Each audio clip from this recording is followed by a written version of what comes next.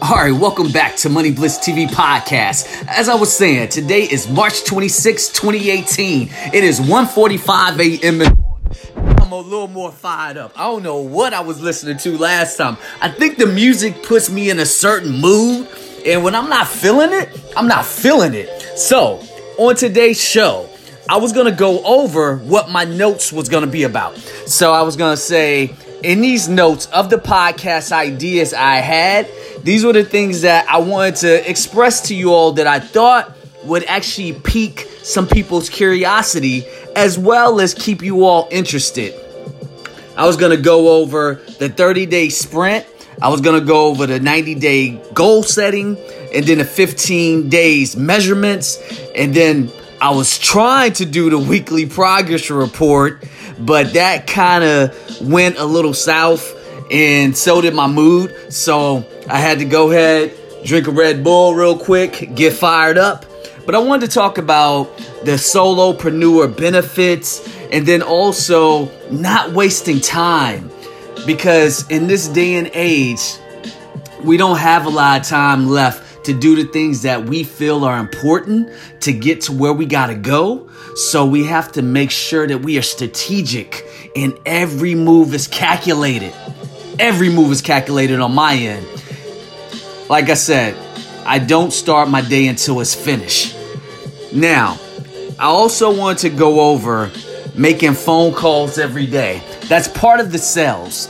And I know for a minute, I kind of go, depending on how I'm feeling, determines how many phone calls I'll make. I try to make sure I make anywhere from 50 to 100.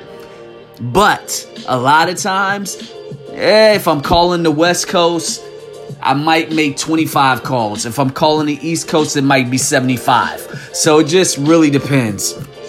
But I also wanted to talk about what it means to close these deals when I'm on the phone. Now, when I'm talking to these people, I'm not really trying to get them to sign up to Money Blitz right away. What I'm doing is trying to understand what are they having problems with that they need help with their company, with their business. And then all I'm doing is taking notes. That's it. I'm asking open-ended questions, but I make sure that in those questions that I'm asking the entrepreneurs, I'm actually getting results from those questions once I take mental action. So I have to go through my mental state of mind and say, okay, as they're telling me the issues that they're having, I'm like, all right, can Money Blitz help them? And if we can't, I tell them right then and there, I don't want to waste your time. I just don't think we have what it takes to take you to the next level. However, what I would like to do is still just have tea with you or have coffee with you. Especially if they're here on the East Coast. If they're in New York, if they're in DC, Maryland, if they're in this area, then I try to still meet up with them to just get to know them.